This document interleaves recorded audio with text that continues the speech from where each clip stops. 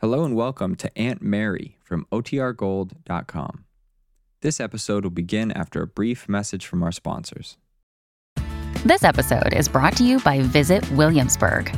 In Williamsburg, Virginia, there's never too much of a good thing. Whether you're a foodie, a golfer, a history buff, a shopaholic, an outdoor enthusiast, or a thrill seeker, you'll find what you came for here and more. So ask yourself, what is it you want? Discover Williamsburg and plan your trip at visitwilliamsburg.com. Another day is here, and you're ready for it. What to wear? Check. Breakfast, lunch, and dinner? Check. Planning for what's next and how to save for it? That's where Bank of America can help. For your financial to-dos, Bank of America has experts ready to help get you closer to your goals. Get started at one of our local financial centers or 24/7 in our mobile banking app. Find a location near you at bankofamerica.com/talktous. What would you like the power to do? Mobile banking requires downloading the app and is only available for select devices. Message and data rates may apply. Bank of America N.A., member FDIC. When you need mealtime inspiration, it's worth shopping Kroger, where you'll find over 30,000 mouth-watering choices that excite your inner foodie. And no matter what tasty choice you make, you'll enjoy our everyday low prices, plus extra ways to save, like digital coupons worth over $600 each week. You can also save up to $1 off per gallon at the pump with fuel points. More savings and more inspiring flavors make shopping Kroger worth it every time. Kroger, fresh for everyone. Fuel restrictions apply. And now for our story. This afternoon in Wakefield, Kitt Meade walked quickly into the bank, which was owned by her uncle, David Bowman. She was dressed casually, but with her usual good taste.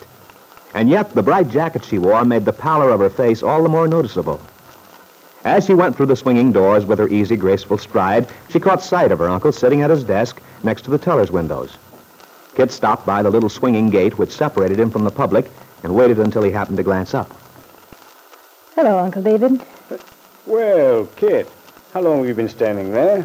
I didn't notice. Well, I knew you'd look up eventually. I was just observing you in your role of business executive. You wear it very well, really. Well, I'm glad you think so. Frankly, I'd feel a lot happier at the moment to be sitting on the edge of the river with a fishing pole in my hand. Come in, my dear. Well, I do want to talk to you, but isn't there someplace else? I mean, well, this is like being in a goldfish bowl. Nobody pays any attention to me or what I do. The boss is just another character in this institution. Come on in, Kitt. All right.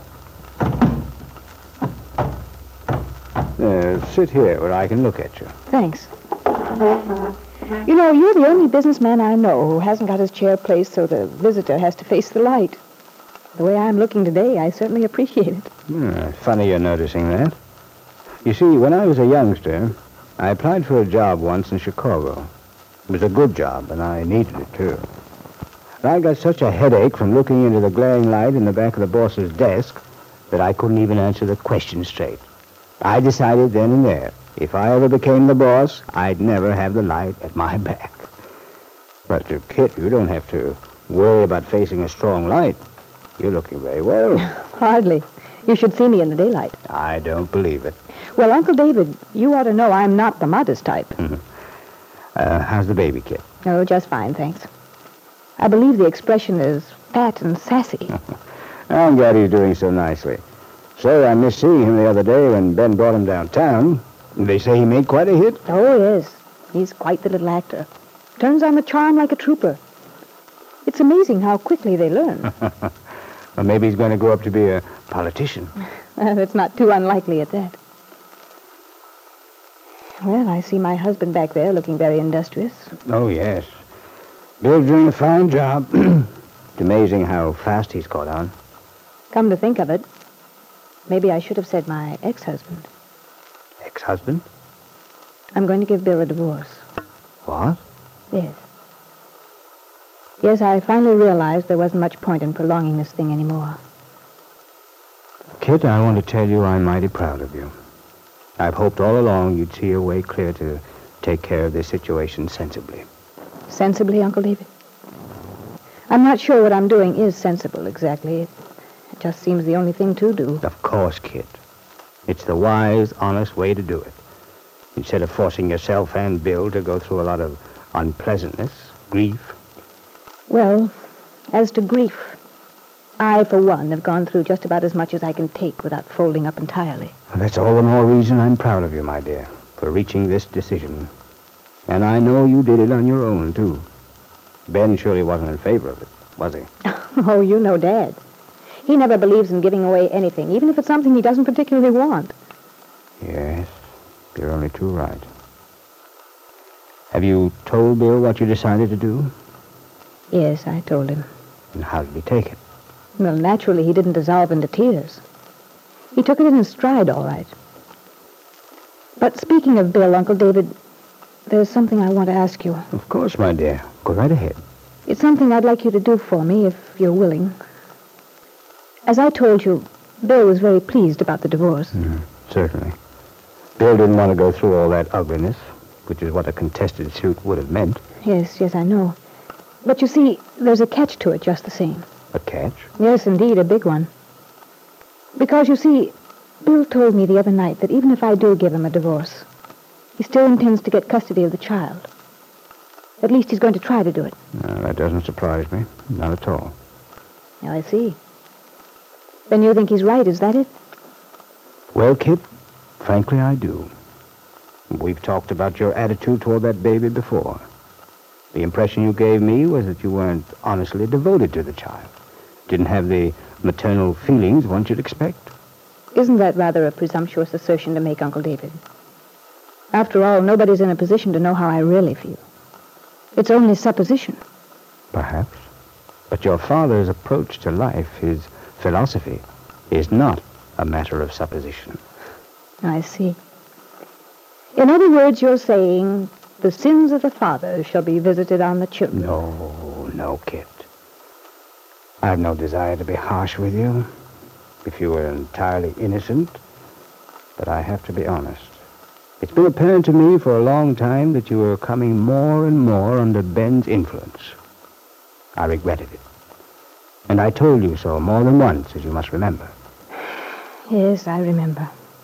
You see, my dear, I've been quite sure that your having the child would really amount to Ben's having him, to influence as he sees fit. I'd hate to see that happen.